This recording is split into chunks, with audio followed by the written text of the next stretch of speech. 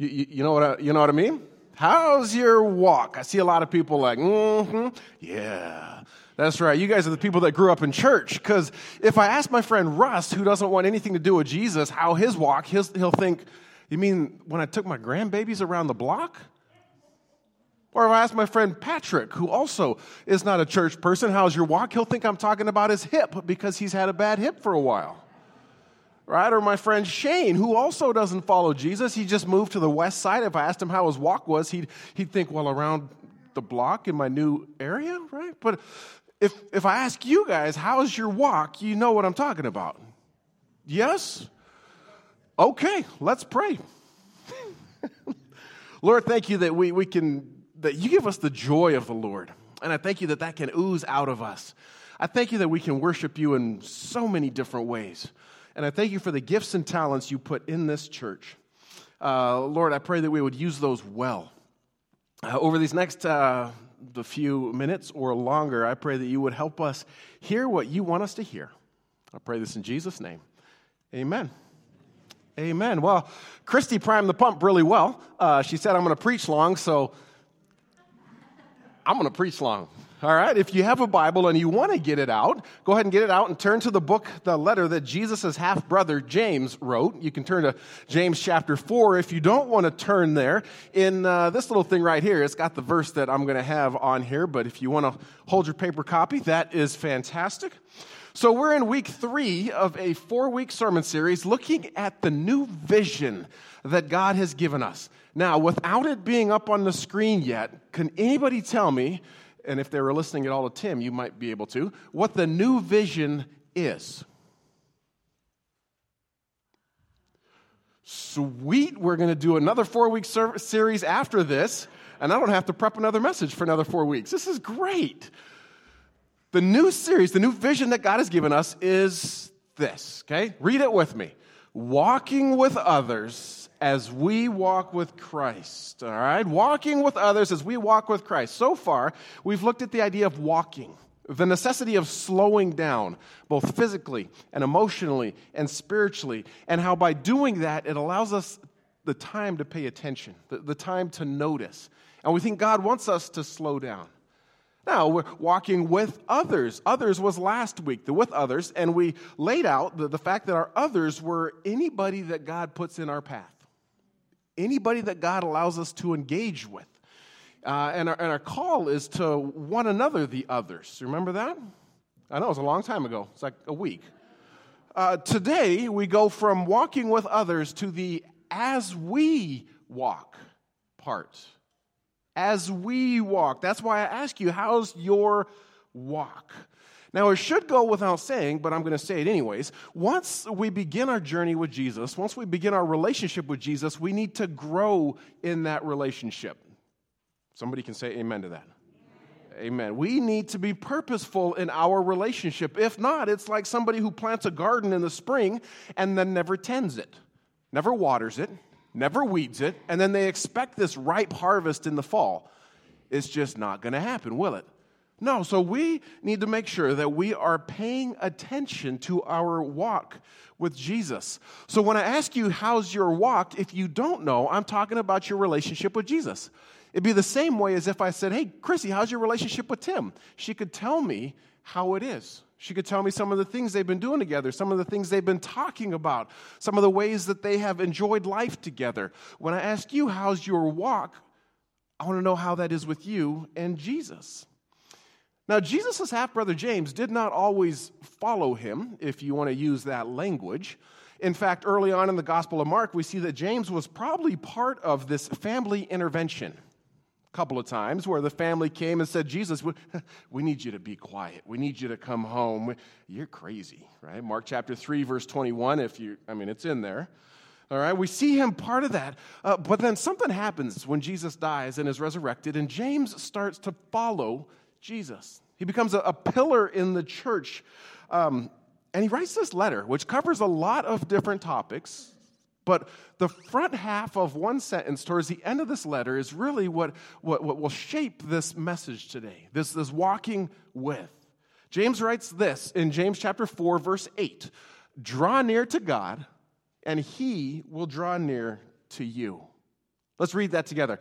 Draw near to God, and he will draw near to you. I'm going to pronounce that word on the bottom in just a second. See, this is a purposeful coming close to God. That's what the New Living Translation, it says, come close to God, and God will come close to you. Now, I grew up in a Christian home. I was a missionary kid, so I was in church every Sunday. Most of the time, I was sleeping on the front row. It's fine. God gives rest to those he loves. That's Psalm 127, too, if you don't know. It's in there, okay? I grew up thinking that this verse meant it was like an if-then. If I do my devotions early in the morning, and if I obey God's commands, and if I pray in the morning and in the evening, and especially before meals, if I do all those things, I will be drawing close to God, and then God will draw close to me. See, it was an if-then. My efforts were a direct relation to how close God would draw to me. Anybody ever read that verse like this before? Go ahead, show of hands. Yeah, we're wrong, okay? If our hands are up, which mine is, we are wrong. And here's why. The Greek word for to draw near is that little squiggly thing under there. It's engidzo. And it's used 14 times in the New Testament. It means to approach. It means to come close. It means immediately, imminent, and extremely close, and to bring near. But it's in the Greek perfect tense. Now, if you don't know what that means, that's thrilling, okay? This is exciting. Yeah. We're going to come back to this, all right? It's in the Greek perfect tense, which means it's already happened. So if you read that again, draw near to God, and he will draw near to you. He has already drawn near to you. He's already imminently close to you. This isn't an if you pray before breakfast, but if you forget, then he's going to step away. Right? No, he is already next to you. Which just makes that verse read completely different. It's like, as I draw near to God, because he has already drawn near to me. Now, if this is your mic drop moment, go ahead and leave, because I'm going to go for another half hour. If that's all you need to hear today, that's fine, because that was, for me, that was my moment when prepping this message. It is not an if I behave, then God is going to draw close to me, right? We're always quoted those verses about, well, God turns his face away from sin. Yeah, well, what if that's God actually dropping his face because he sees the effect sin has on you? Not turning away, but the effect it has on you and the pain, right? Oh, if that's God calling, this would be cool. No? We're all thinking about it now. Go ahead and grab it. Yeah. To my friends online, if you can't hear, we got a phone ringing. It's okay. The Greek perfect text. It's already happened. That's powerful. So our call is to, as we walk, meaning as we take purposeful steps, it's because God is already there. All right, this is mind-blowing to me. Read it again with me. Draw near to God, and he will draw near to you.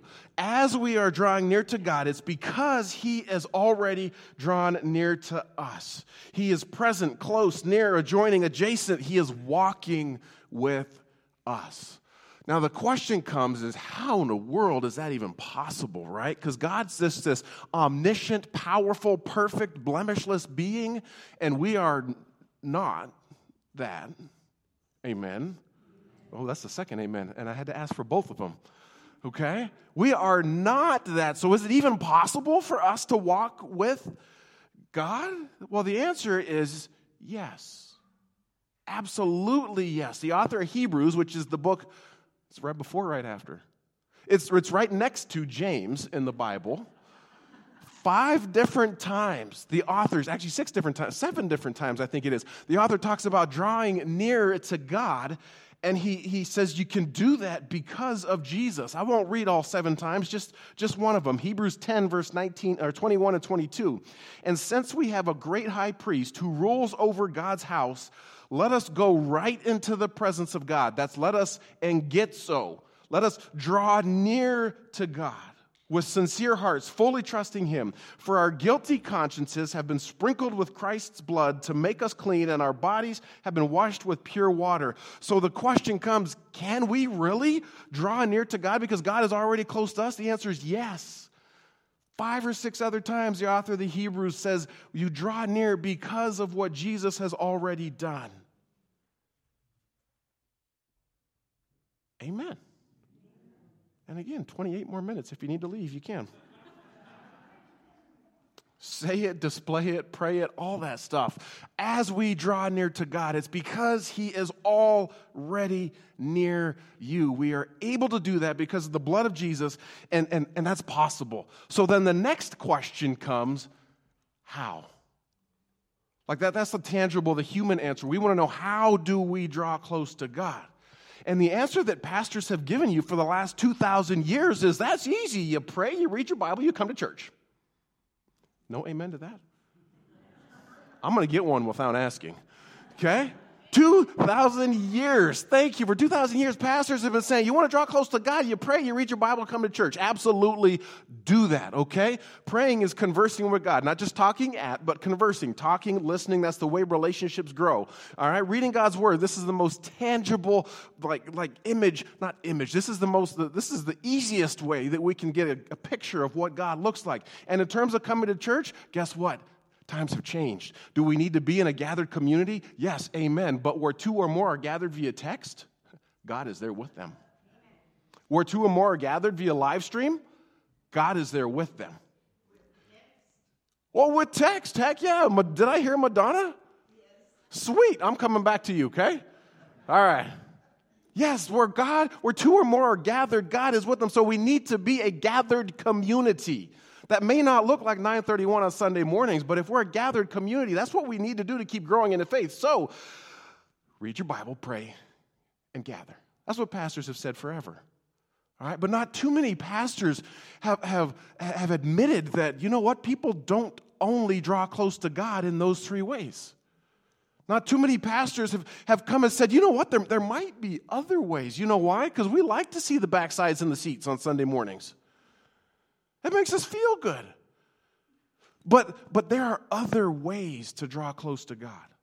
There are other ways. In 1996, the year of our Lord, Gary Thomas wrote a book. Okay? It's not the Bible, but it's a good book anyways. Okay? It was revised in 2010. It's called Sacred Pathways. Discover your soul's path to God.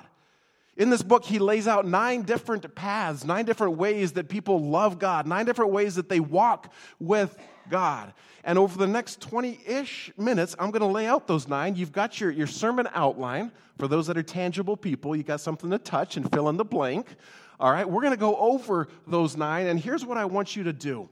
I want you to listen to which of those 9 you think you connect with most. Or maybe even which of those you think you want to explore a little bit. For our friends online, if you want this outline, you can email office@SpokaneFirst.church, and we'll get it to you probably on Tuesday. But I'll put the answers in it for Tuesday if you want. All right? So we are going to look at 9 different ways this morning that people walk with God. Sound good? Amen, somebody said. That's right. First blank is the naturalists. The naturalists, these are people who walk with God outdoors, who love God outdoors. Oh, this is all over the scriptures. Psalm chapter 19, verse 1 and 2. The heavens proclaim the glory of God. The skies display his craftsmanship. Day after day they continue to speak. Night after night they make him known. Psalm 96, verse 11 and 12 says this, let the heavens be glad and the earth rejoice. Let the sea and everything in it shout his praise. Let the fields and the crops burst forth with joy. Let the trees of the forest sing for joy. This is a naturalist right there. Next one is Psalm 98, 7 to 9. Let the sea and everything in it shout his praise. Let the earth and all living things join in. Let the rivers clap their hands in glee, and let the songs sing out their joy, their songs, the hills, sing out their songs of joy. The naturalist sees creation as God's cathedral. Gary Thomas writes that the naturalists have found that getting outside can literally flood the parched hearts and soften the hardest soul. Where does God often show up in the Bible? outside, right? On a mountain with Abraham, in a desert with Hagar, at a river crossing with Jacob, at a burning bush with Moses, all the time with Jesus, but that's one of those special connections, right? But on a mountain, on a seaside with Jesus. Romans chapter 1, verse 19 and 20, the Apostle Paul writes this. He says, they know the truth about God because he has made it obvious to them. For ever since the world was created, people have seen the earth and the sky. Through everything God has made, they can clearly see his invisible qualities, his eternal power and divine nature. So they have no excuse for not knowing God. I've run into countless people who come to me and say, Pastor, I don't come close to God in the building. I like to be outside. Right? About 4 Sundays back, Steve, most of you know Steve, won't say his last name because we're on the World Wide Web and everybody's on the World Wide Web, but Steve comes to me after church and says, I have an idea, James. What's that? I'm going to plant a church. Really? Yeah, I'm going to plant a ski church. Oh. He's ski patrol, if you don't know who he is. Okay, I said, well, tell me more. Well, James, it's easy. We're going to ski all morning. And then right around lunchtime, we're going to meet up at Chair 2. We're going to eat a little lunch. We're going to pray a little bit. And then we're going to ski all the rest of the day.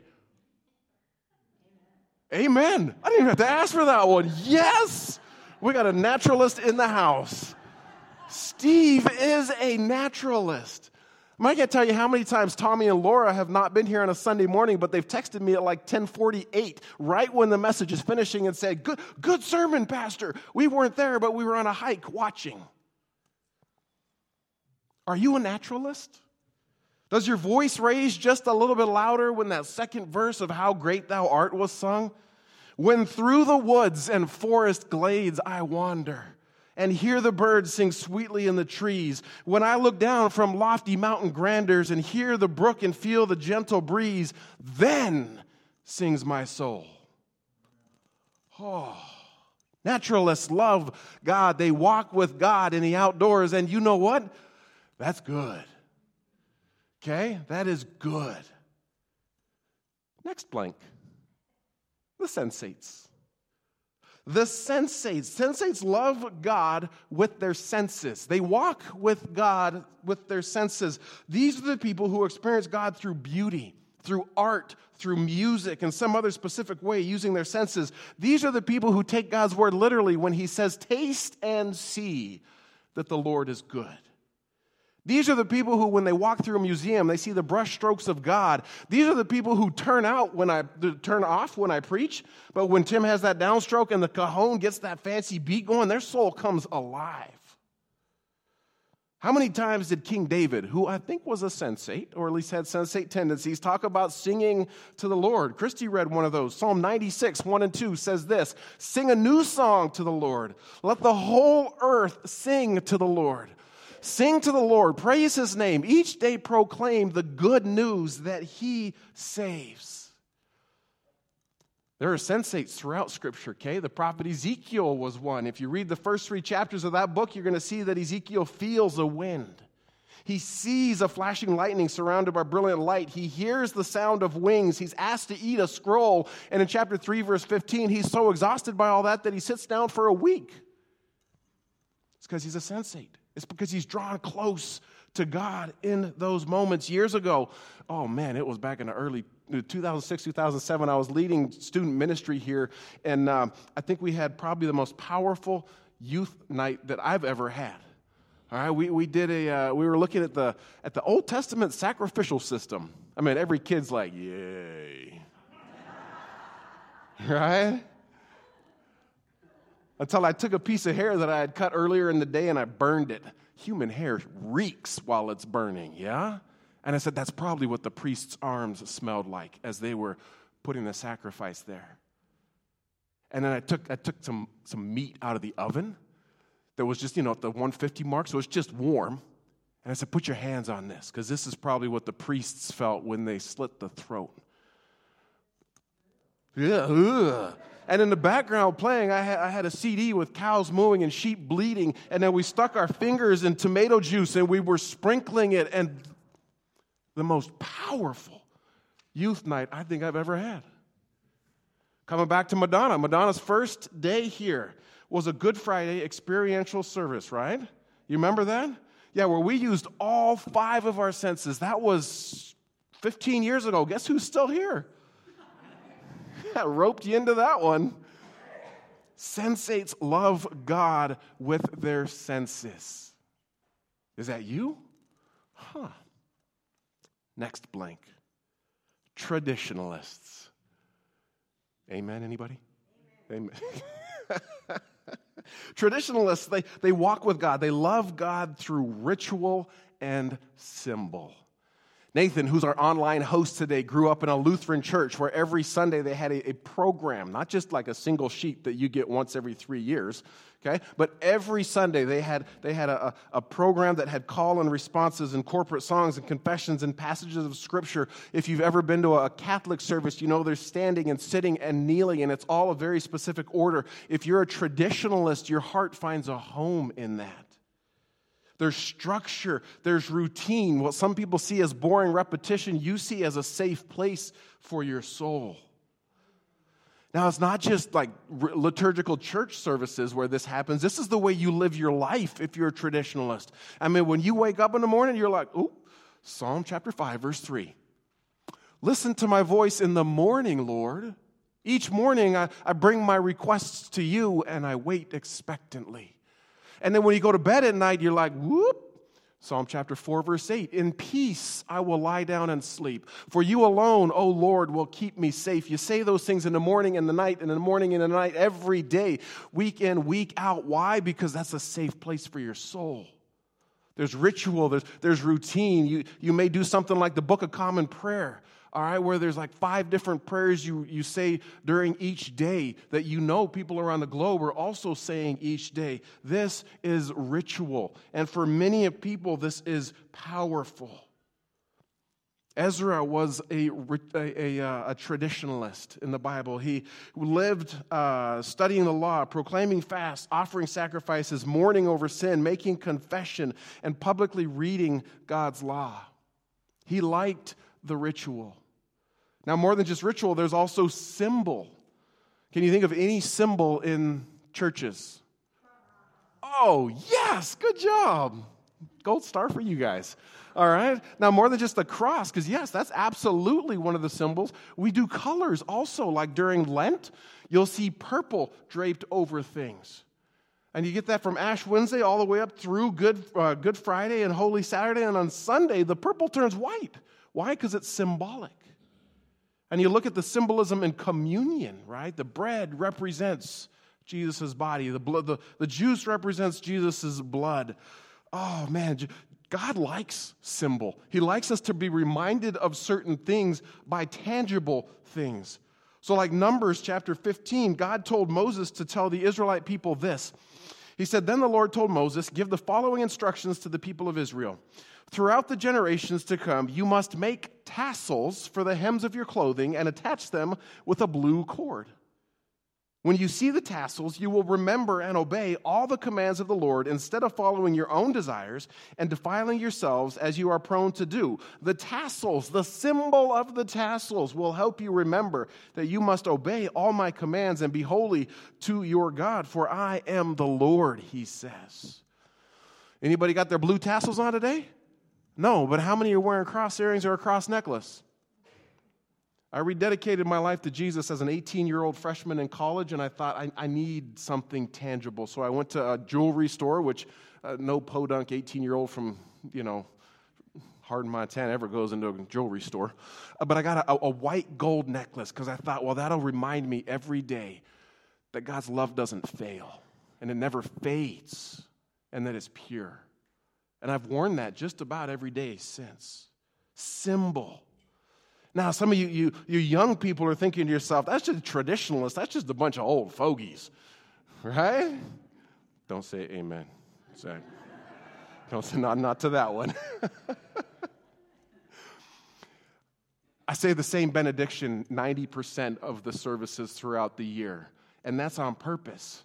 There was a 20-something who I didn't realize was a traditionalist who came one time. She had grown up in our youth group, grown up in this church, had got married, no longer attends, but came and visited her parents one time. And it was like one of the 2 Sundays each year where I did not say the benediction the same way I always do. And you know who came up to me in tears?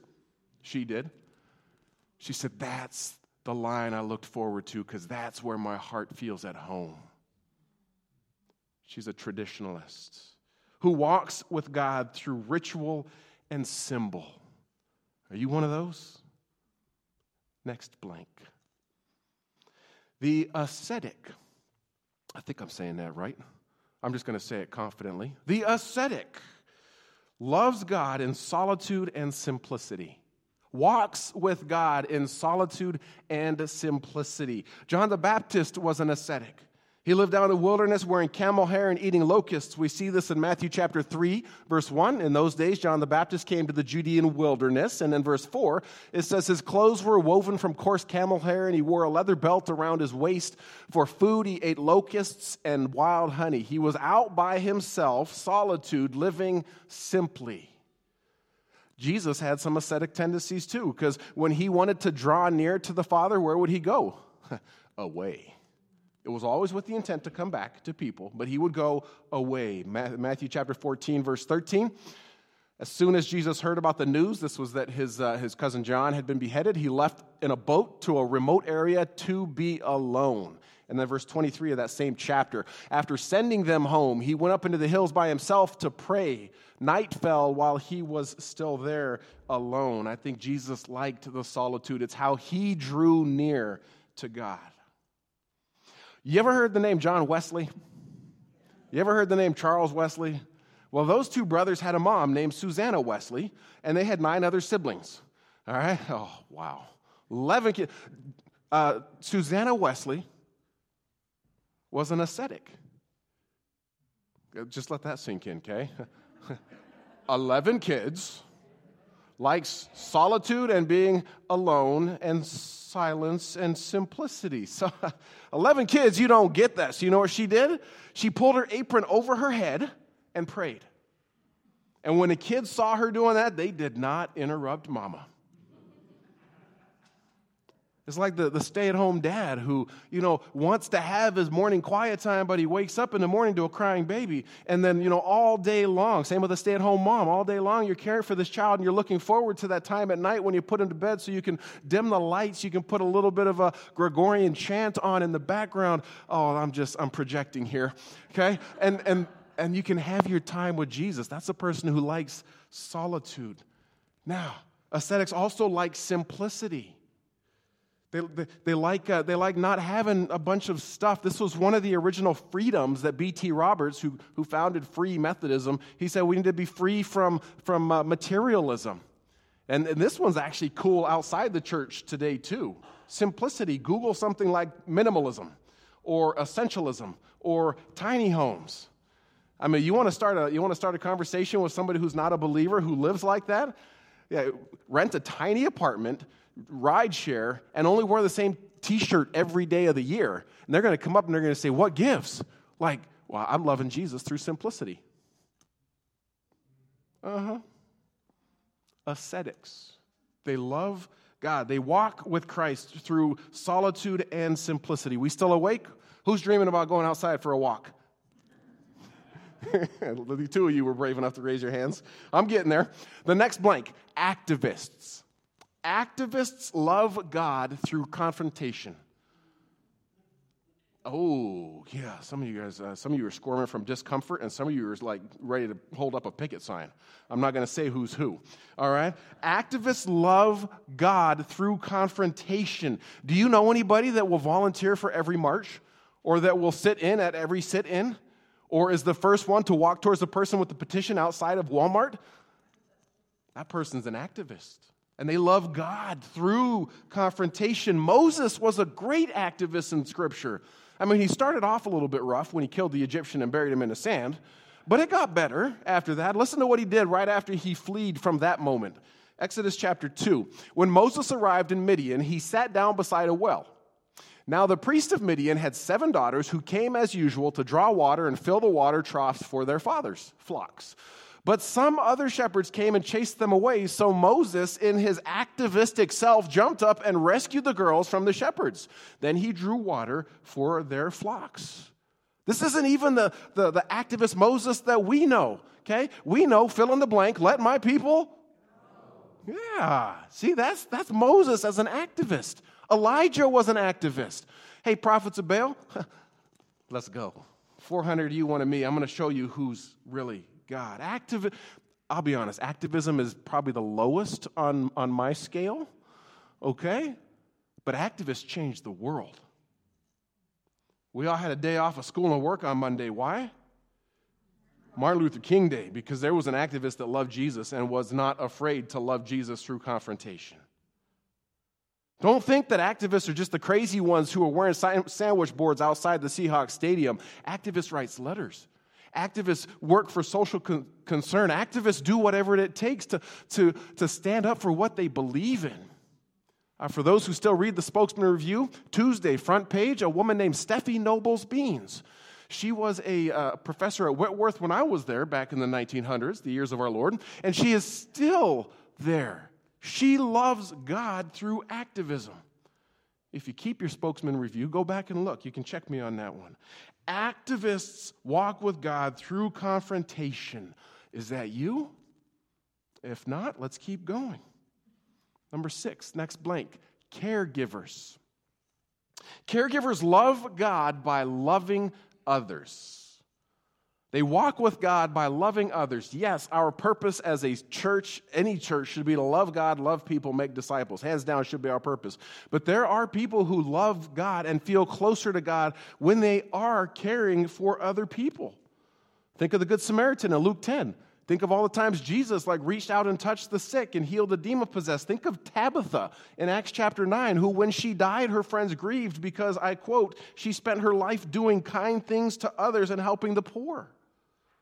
Think of Mordecai, who adopted Esther because she didn't have family, and he adopted her, and then when she got taken to the king's court, he would still go and check on her. That is a caregiver.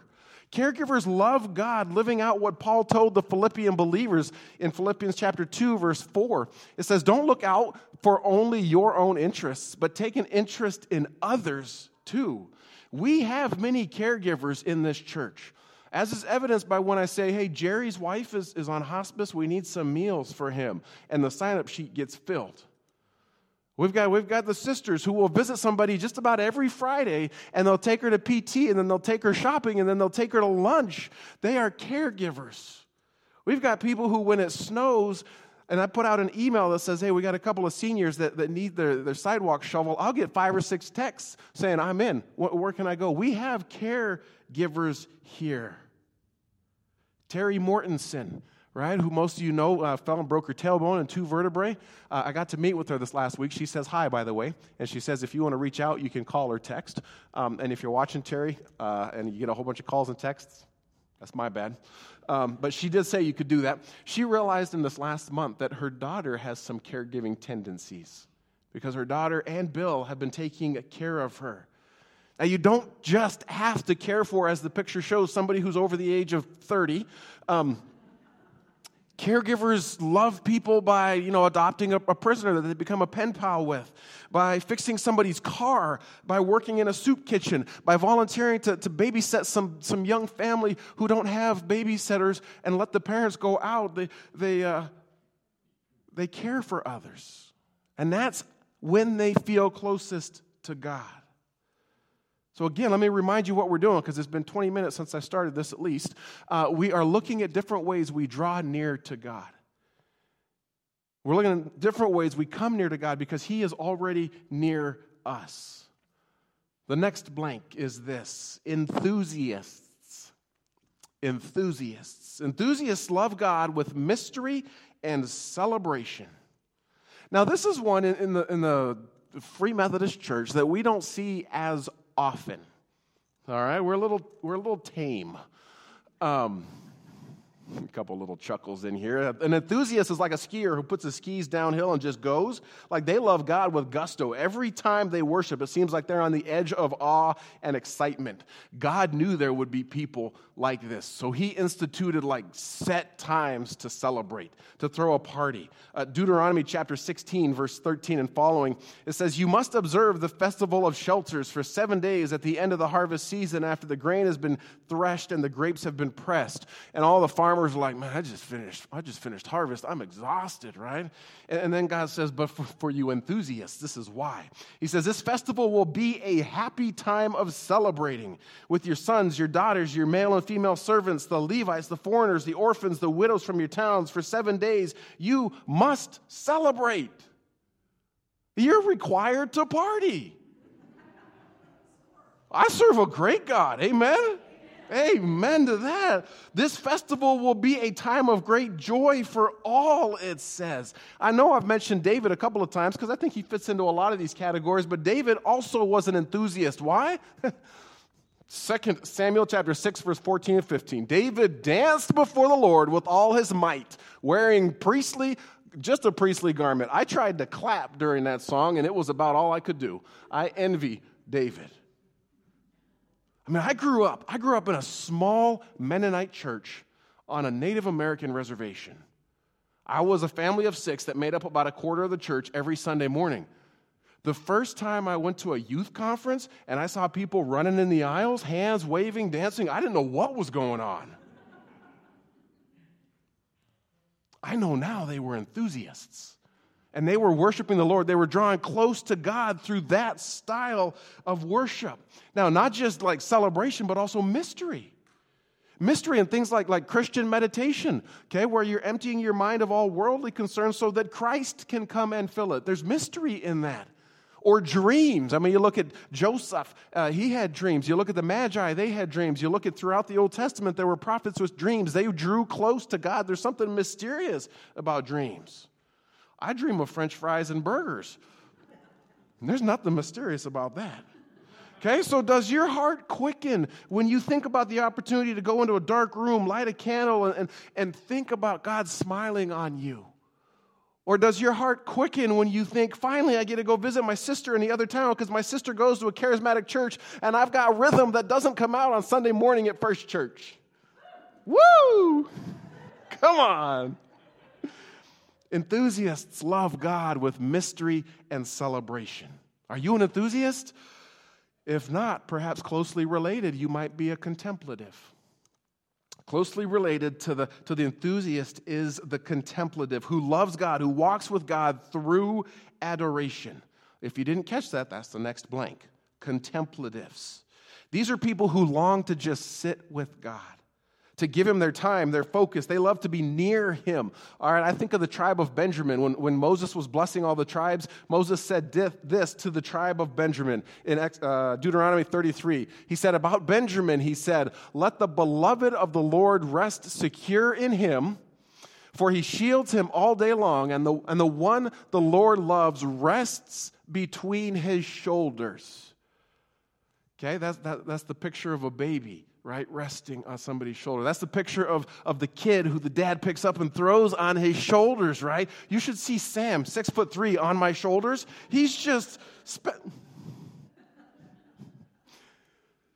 resting between the shoulders. Or we sang a song where it says, "My soul will rest in your embrace." That speaks to the contemplative. You remember the story of Martha and Mary in Luke 10?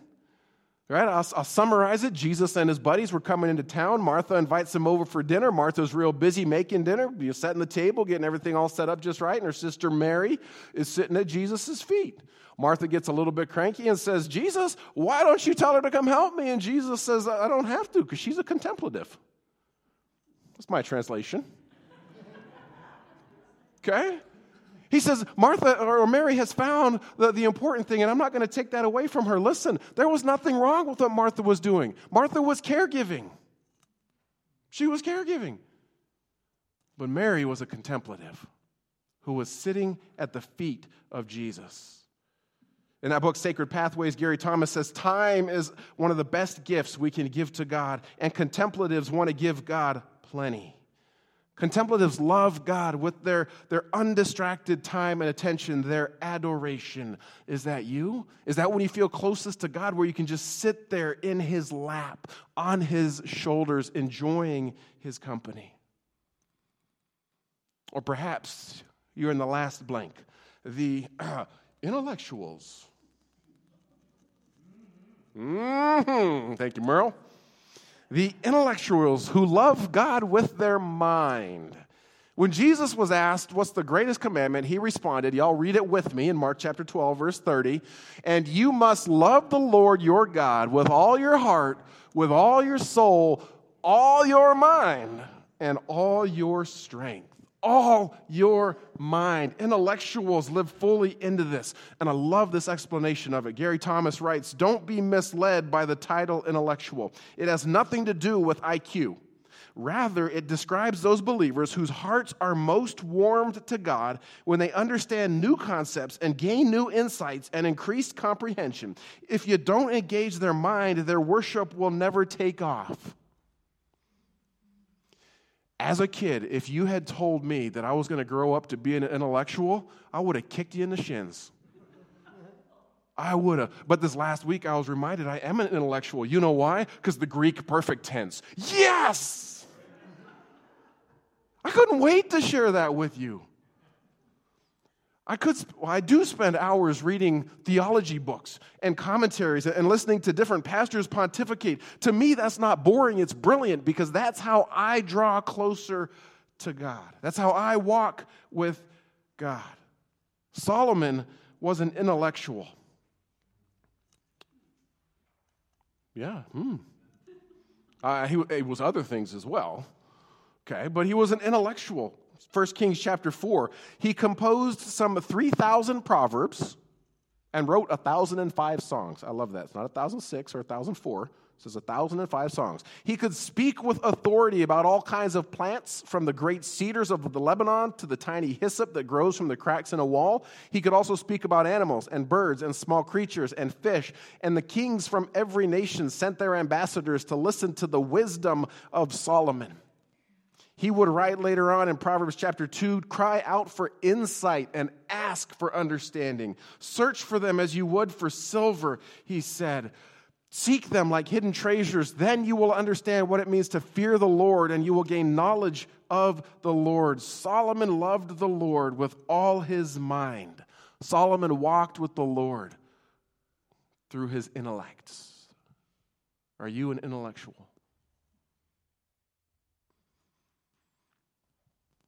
Okay, so it's a little bit longer than 20 minutes. We've explored 9 different ways that Gary Thomas, the author, says that we can love God, that we can walk with God. I'm sure there are other ways, all right? In just a moment, I want to invite you to turn to a neighbor, and if you're not sitting next to somebody, just turn to somebody who's close and tell them that all you got to do is say one word, okay? I'm not asking for anything else because, as Christy said, James gets to preach long today. One of these words, which of these do you most connect with, or do you want to explore a little bit? I want you to do that in just a moment, but not yet, because I want to give you permission. I want to give you permission to seek God in one of these ways that most calls to your heart. Now, I may regret this, but if you're a naturalist, skip church and take a hike. Send in your tithe check later in the week. Just kidding. If you are a sensate, go to a service that has the smells and bells and just dive in. If you're a traditionalist, borrow this Book of Common Prayer and use it for a week or two. If you're an ascetic, text me on Friday and say, hey, I won't be there Sunday because I'm going to go on a silence and solitude retreat. If you're an activist, join us as we serve the homeless food next week downtown. If you're if you're a caregiver, here's an idea. Make breakfast for somebody who can't be here in person. Eat breakfast with them with your iPad and watch the service with them. If you're an enthusiast, roll your windows down and sing with all your might those worship songs that come out of you. If you're a contemplative, find a place where you can just sit with Jesus and enjoy his presence. If you're an intellectual, please send me a text. We need friends. If you're If you're an intellectual, send me a text with what gets you excited and how it's drawing you closer to God. I want you to worship God, to walk with God in the way that most connects with you. All right? So be diligent, be purposeful. We are called to walk with others, but it's as we walk. We can't miss that. We are called to walk with others, but it's as we walk. If you're not in church physically on a Sunday morning, if you're not online on a Sunday morning because you're out like seeking God in the way that most speaks to your heart, next time I see you, you know what I'm going to do? I'm going to give you a high five and a hug, and I'm going to say, tell me all about it. If no one shows up next week, that's why. I'll just be ready. Okay, now, all that being said, okay, we got 9 different. They're not up on the screen. They're hopefully on the thing you wrote down. We're going to give you a minute. We're going to do a countdown. Is that right, Kyle? Sweet. Okay, 1 minute to turn to somebody close to you. Just tell them which of the 9 you think you are.